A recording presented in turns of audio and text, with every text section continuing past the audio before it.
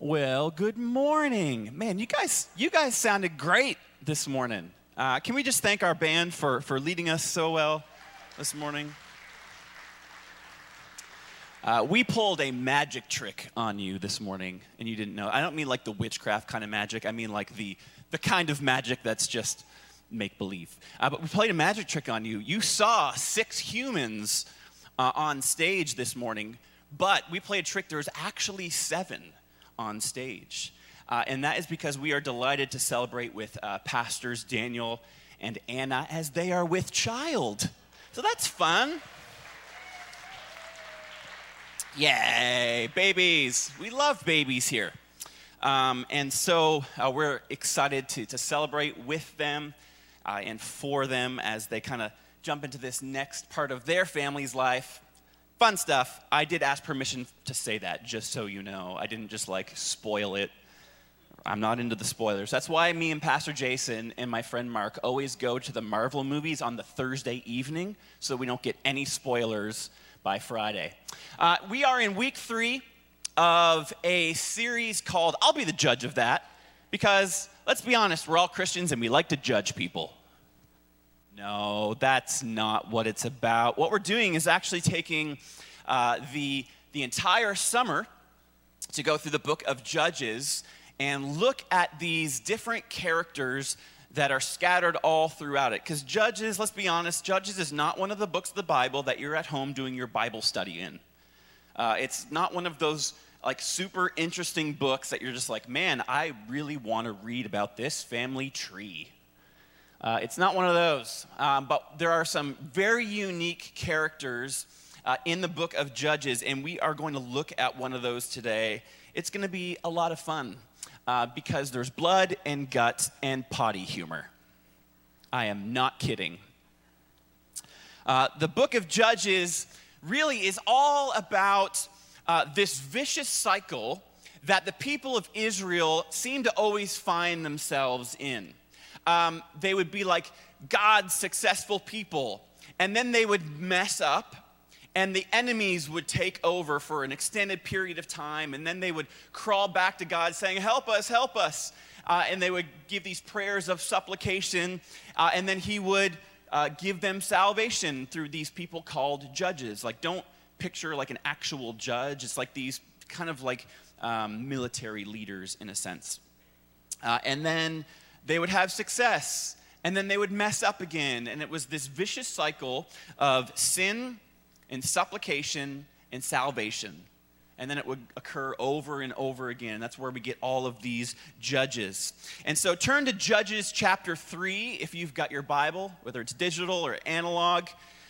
We want to dig into this. This is going to be a really interesting one because Judges 3, this story of a guy named Ehud, this one is a bit bizarre. It's a little bit weird. It really does have blood and guts and potty humor. And so that's why it's my favorite of all of the Bible stories. Some say Daniel in the lion's den. Some say Noah's Ark. Me, Ehud and King Eglon. Why? Because potty humor. I am a 39-year-old child. Love this story. I do, not because of the things that I just mentioned, but because of the significance of the story and one word, one Hebrew word that I'm going to teach you in a little bit, that changes the entire outlook of the story. So, let's begin. This is a fair warning. This sermon is going to be a little bit PG this morning. So if your kids aren't in kids ministry, you should send them, because this one gets a little bloody, a little gory, and a little bit gross. And if you don't want to hear toilet jokes when you get home, send them away now. 3 seconds, 3, 2, 1, let's begin. Judges 3, starting at verse 12.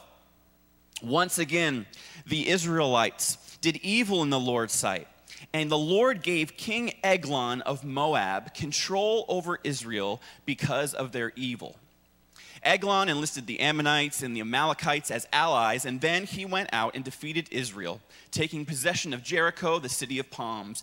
And the Israelites served Eglon of Moab for 18 years. But when the people of Israel cried out to the Lord for help, the Lord again raised up a rescuer to save them. Everybody say, raised up a rescuer. That's right.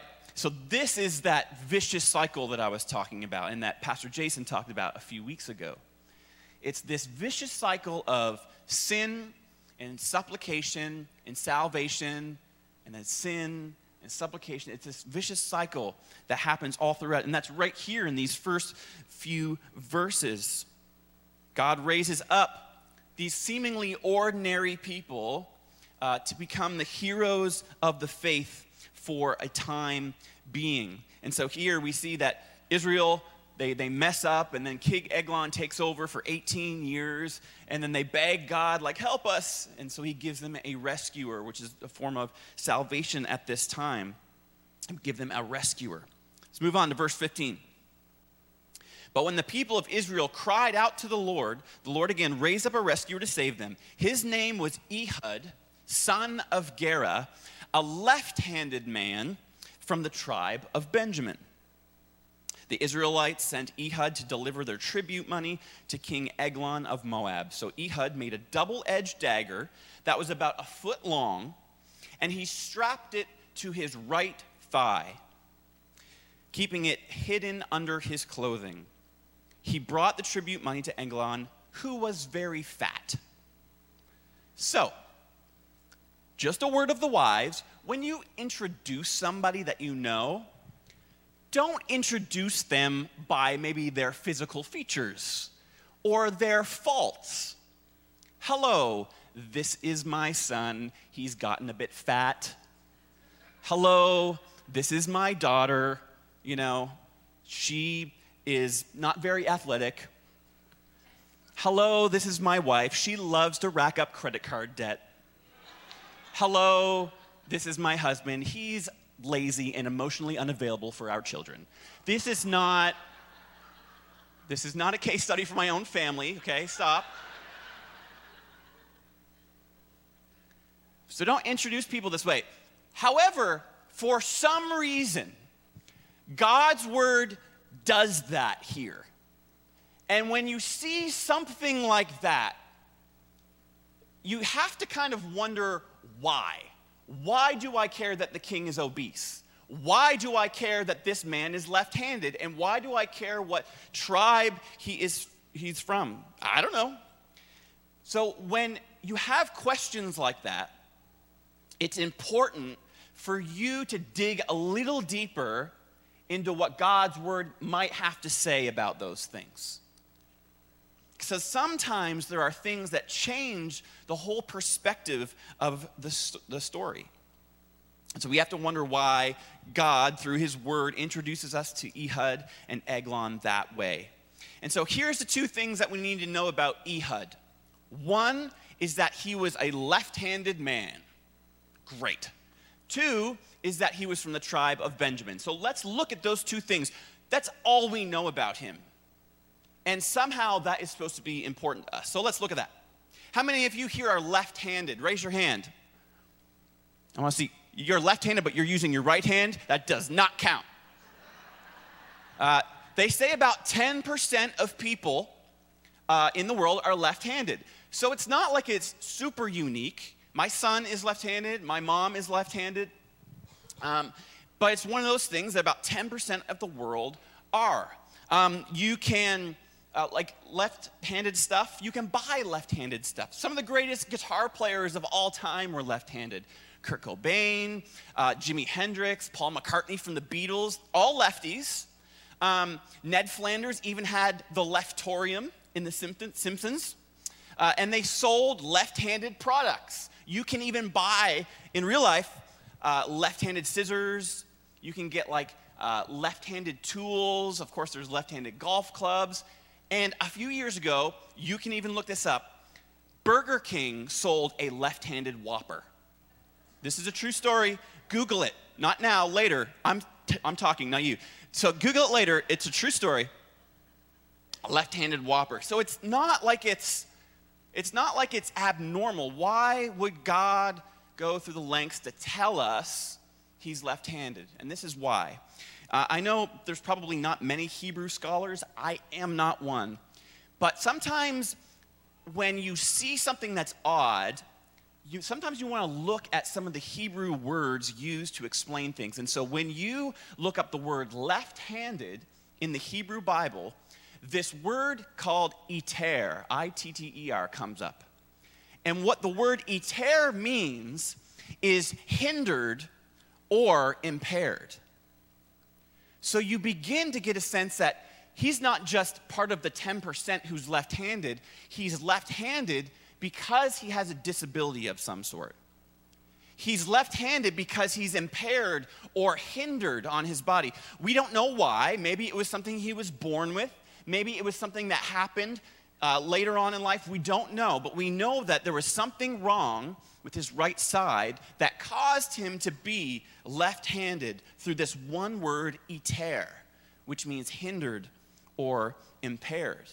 So somehow Ehud was handicapped on his right side, which caused him to do most things with his left.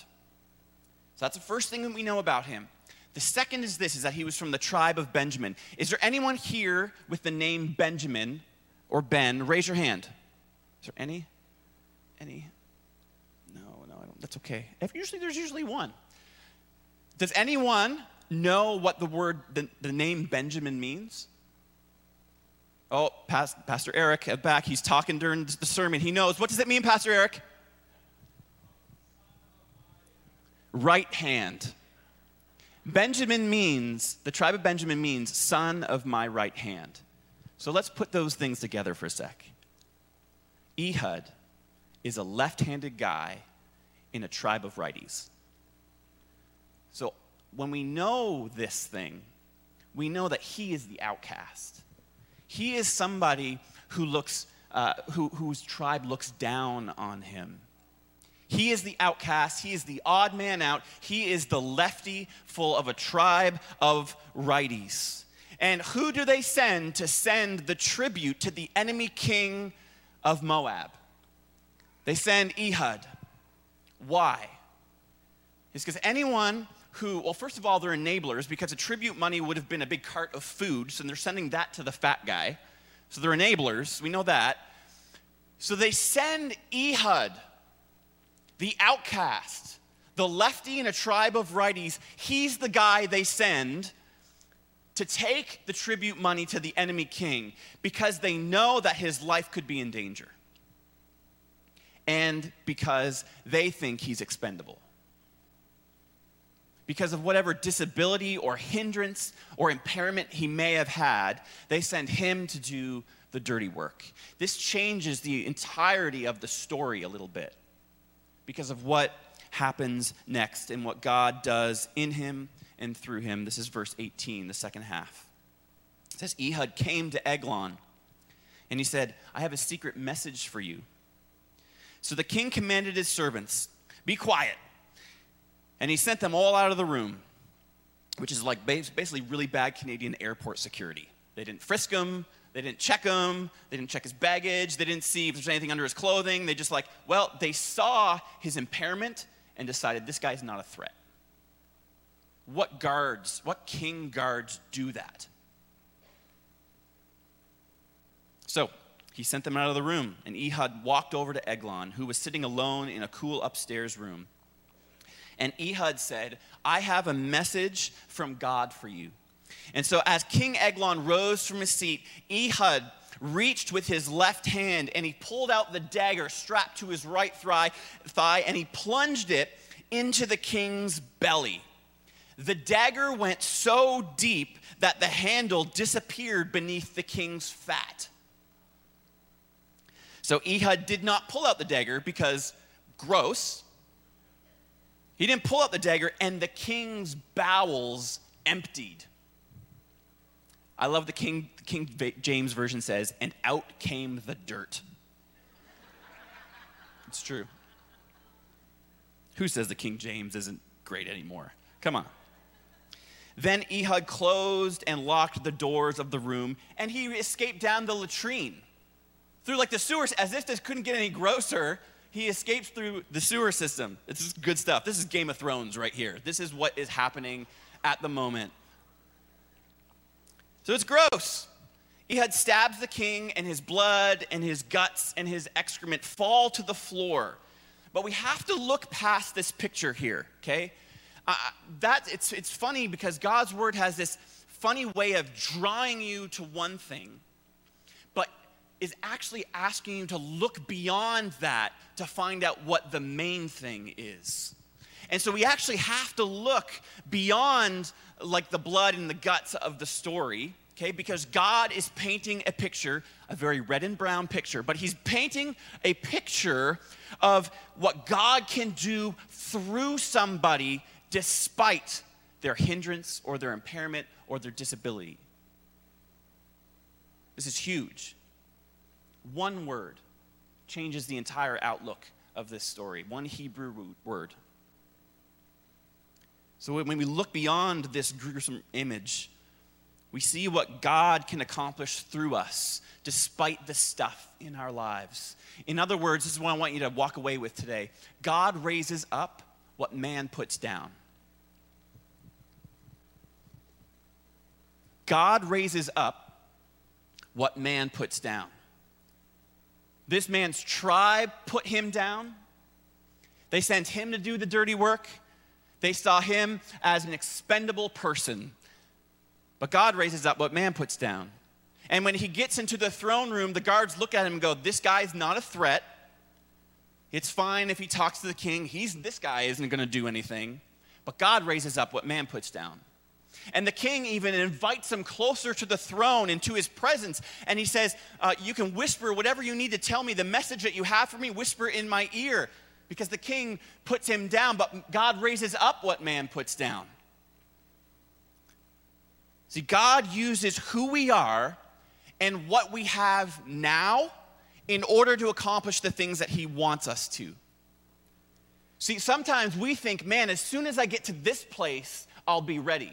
As soon as I have these finances, I'll go and do that thing that God is asking me to do. As soon as I feel better, then I'll go do that thing. As soon as I feel equipped, then I will go do that thing that God is asking me to do. And God says, I don't work that way. God raises up what man puts down. We've heard it said probably 1 billion times before, God doesn't call the equipped, he equips the called. The resources you need to do the thing God is asking you to do usually comes after he's asked you to do it. Because this is faith. Okay, that's the serious stuff. Now, let's get to the hilarious stuff of this story. This is where God brings a little bit of potty humor into the story. And you think like, God wouldn't do that through his word. Absolutely, yes, he would. Let's read about it now. Verse 24. After Ehud was gone down the latrine, right? He went through the sewers. The king's servants returned and found the doors to the upstairs room locked. They thought that the king might be using the bathroom. So they waited. So they're like crept up to the bathroom doors, like the Three Stooges. This is what I picture in my mind. And they're like putting their ear to the door, like, is he in there? And they waited.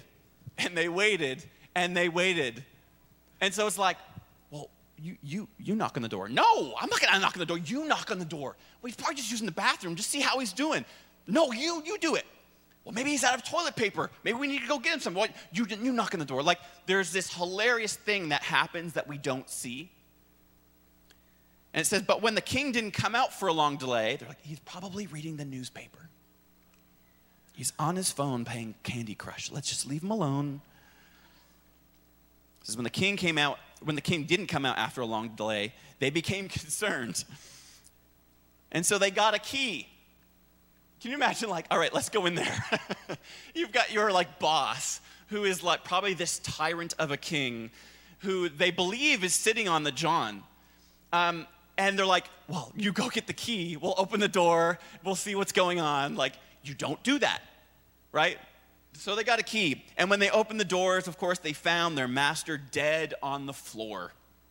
This is hilarity Okay, this is meant to be funny. This is God's word taking something serious and contrasting it with something really funny. It says, when Ehud arrived in the hill country of Ephraim, this is verse 27, he sounded a call to arms, and then he led a band of Israelites down from the hills. Follow me, he said, get this, for the Lord has given you victory over Moab, your enemy. And so they followed Ehud. And Moab was conquered by Israel that day, and there was peace in the land for 80 years, which is contrasted to the 18 years that Moab conquered. See, not only does God give victory to the people whom he has called and whom he raises up, notice that Ehud doesn't take any of the credit. Even though his tribe has made him an outcast, even though his tribe saw him as the expendable guy who has some kind of disability or impairment on his body, he doesn't say, guys, look what I did. He doesn't say, like, I set us up for a win. Let's go. What does he say in verse 28? He says, the Lord has given you victory. So when we answer the call, whatever it is in our lives that God is calling us to, God gives victory through you, not for you. So when we see things happen in our lives, when we accomplish maybe what it is that God is asking us to do, or we step into whatever it is that he's asked us to do, God gives victory through you, not for you. It's not your glory. It's not your honor. It's not your worship that is being built up. It is for the honor and glory of God. When you are obedient to whatever the call is in your life, you still don't get the credit. God does. Why? Because Jesus becomes glorified. So when God uses us despite our affliction or our disability or hurdles or obstacles in our lives, the victory is his, not ours. God raises up what man puts down, and we give credit and honor and glory to God, and victory comes to the people around us. And we see similar things happen in Jesus' ministry as well. If you've got your Bible and you want to turn to John chapter 9, you may do so. It's also going to be on the back. But we see a similar story without the blood and guts and toilet humor. We see this in Jesus' own ministry. This is John chapter 9, starting at verse 1. It says, as Jesus was walking along, he saw a man who had been blind from birth. Rabbi, his disciples asked him, why was this man born blind? Was it because of his own sins or his parents' sins? So it's interesting that the disciples don't ask this guy his name. They don't ask about his family or how he's doing. They simply see his impairment. They see that he's blind. And before they even have a conversation with him, all they see is blindness. All they see is disability. All they see is hindrance and an obstacle in this man's life. And of course, Jesus, who is God incarnate, raises up what man puts down. And he says this in verse 3. It was not because of his sins or his parents' sins, Jesus answered. This happened so that the power of God could be seen in him. We must quickly carry out the tasks assigned to us by the one who sent us. See, God gets the victory, not us. He's saying these things happen in our lives because they are a part of who we are, and they're a part of the call that God has on our lives. No matter what the thing is in your own life, it's probably going to be different than someone else's. But God gets the victory, and he gives victory through you, not for you. Jesus even says it happens so that the power of God could be seen in you. Verse 4, we must quickly carry out the task assigned to us by the one who sent us. The night is coming, and then no one can work. But while I am here, I am the light of the world. And that he spit on the ground, he made mud with the saliva, gross, and spread the mud over the blind man's eyes. And he told him, go wash in the pool of Siloam, which means sent. So the man went and washed and came back seeing. God raises up what man puts down. So this story becomes a big deal in the community. It causes all this commotion. And even the people who have seen this man all their lives, they knew that he was blind from birth. They knew that he was the guy who was begging outside in this corner every day. They knew that he was the guy who some of them probably even helped him cross the street sometimes. They knew him. And so this commotion comes up, it bubbles up, and then of course all the religious leaders and the Pharisees begin to question this man. They bring him into court basically, and question after question. They're like, how did this happen? Who did this? Why are you such a sinner? Why are you do this? Why are you that? And he's like, look, all I know is that I was blind and some dude helped me. He put some mud on my eyes and it smelled weird, but I can see now. And they're like, this guy is just telling. So they bring in his parents and they ask them some questions. And then they ask people in the community the same questions. They're like, we don't know what's going on. And so they basically throw him out of the temple. And this is where the story continues in John 9, starting at verse 35. When Jesus had heard what happened, he found the man and he asked, do you believe in the Son of Man? The man answered, who is he, sir? Because, yes, I want to know that guy. You have seen him, Jesus said, and he is speaking to you now. Yes, Lord, I believe, the man said, and he worshiped Jesus. He didn't get excited for his newfound sight. He didn't go and tell like his own 12 best friends. He didn't make a big deal of it. First thing he did was worship Jesus. And that's because God gives victory through you, not for you. He recognized that this is the man, this is the miracle worker, this is the guy who can change my perspective on life. This is the guy I want to follow. I want to worship him. So when we meet Jesus again and again and again, he continues to show us ways that he raises the people up that some of us sometimes even put down. See, in both of these stories, in this story of Ehud and this healed blind man, God takes something that we, all of us, typically see as a detriment, and he says, you know what, I can work with that. Not only can I work with that, I want to work with that. See, the kingdom economy is vastly different than our own. Sometimes we see the way that things make sense, the way that things should work, the way that it's gonna be, but kingdom economy doesn't work that way. It takes something that looks odd and impossible and dark and bleak, and he massages it and he blesses it and he multiplies it into something that God can use in such a great way that even our own minds don't comprehend. God raises up what man puts down. See, when we see financial hurdles, God sees blessing. When we see anxiety and stress, God sees peace and rest. When we see mental health challenges, God sees a way to transform the renewal of our minds. When we see grief, he sees new mercies. When we see physical disability, God sees special capability. When he sees the neurodivergent, we see perspective resurgence. When we see marriages on the rocks, he sees restoration. When we see family tensions, he sees reconciliation. When we see a mess, he sees a message. When we see graves, he sees gardens.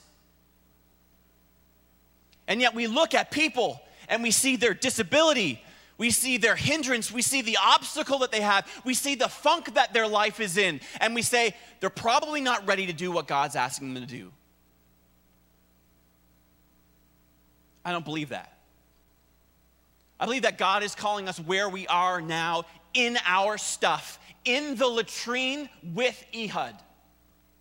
That's where he's calling us. He doesn't want to wait until you get out. He doesn't want to wait until you've escaped. He doesn't want to wait until you've climbed out of it or you feel better. He doesn't want to wait until you've seen something miraculous happen with your body. He wants to use who you are, what you have, and where you've been, and he wants to use that to do his work and his will in your life. But we're terrified because we think, what will man think? What will my neighbor think? What will my coworker think? What will my spouse think? What will my kids think? What will my parents think? But God wants to use who you are right here, right now, not where you hope to be in a year, to change your life and the lives of those around you. But it's hard. I get it. But God raises up what man puts down. He's ready to use you despite your thing. And I've got things, okay? I've got things that I need to sidestep in order to follow in God's will for my life. And so he wants to raise up rescuers like you and me in this church, in this community. He needs rescuers. He needs people with disabilities ready to use what their life has given them for the glory of God. He needs people who are in the deepest pit. He needs people to speak life into those who may be feeling down in the pit with you. God gives us this hilarious story, not because it's entertaining and it looks like something that came out of Lord of the Rings. He uses this story to direct our attention to the kind of person that he wants to use, which is imperfect. And yet some of us are just kind of waiting around until things change, our situation changes, our financial things change, before we can go do that thing that God is asking us to do. So I want to pray for two kinds of people here today. Can I get you guys to stand? You've been sitting long enough listening to me. Here's what I want you to do. I want you to just close your eyes for a minute and maybe bow your head. Just don't be looking around for a moment. I want to pray for two groups of people. The first group is this. There are people in this room, myself included, who feel like life just quite hasn't added up yet. Things haven't lined up yet to do the thing that God is calling me to do. There are people in this room who think that their situation is far too gone to be able to accomplish what God has. So I want to pray for those people. And if that's you, no one's looking around. Don't worry. No one's going to say, "Oh, I wonder what situation they're going through."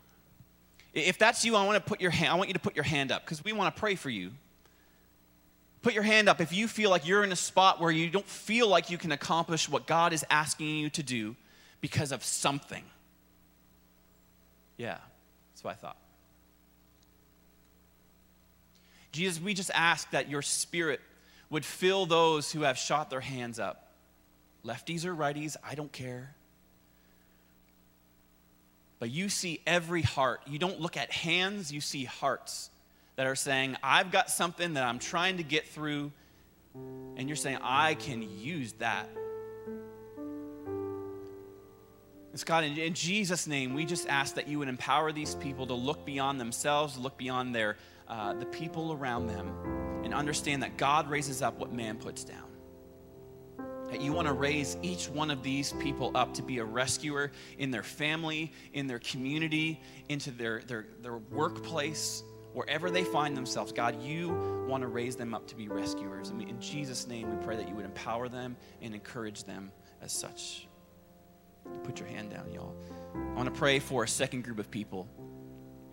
There are probably people here who think that their life has dealt them a really crappy hand of cards.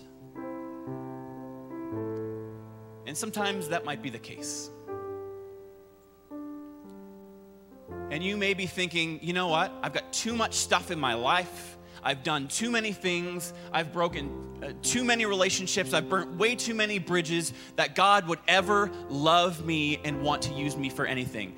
I call lies. That is not the truth. The truth is, Jesus wants to use you in your life the way it is right now with the story that you already have. He wants to use your mess and use it for his message.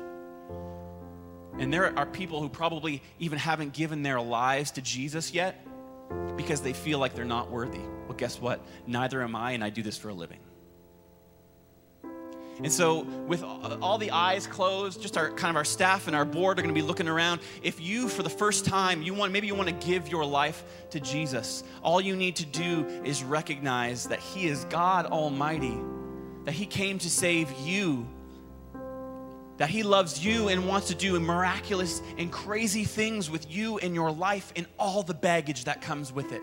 And so if there's anyone here who for the first time wants to give their life to Jesus, I'm going to ask that you stick your hand up. And don't worry, no one's looking around. We're not going to embarrass you, but we just want an opportunity to pray with you, to talk with you, and find out where it is that God wants you next. And so just shoot your hand up if that's you.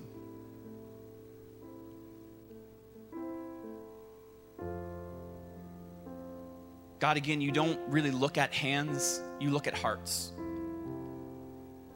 You see the groanings in our own hearts, in our own spirits, in our own minds that Mia read earlier from Romans 8. God, sometimes there are words that we can't even express, but your Spirit does that for us. And so in Jesus' name, we just ask that you would hear the groanings of our hearts. If there is anyone here who wants to give their life to you, God, speak to them, move in their lives, fill them up with so much of yourself that it overflows out of their head and they can't help but tell somebody. God, we know that you take a look around, and when man sees a whole bunch of graves, a whole bunch of tombstones, God, you see gardens. And some of the gardens just have small buds, and some of them are flourishing with flowers. But God, you see every grave. And you see its future of a beautiful garden. Let's worship amongst those words this morning.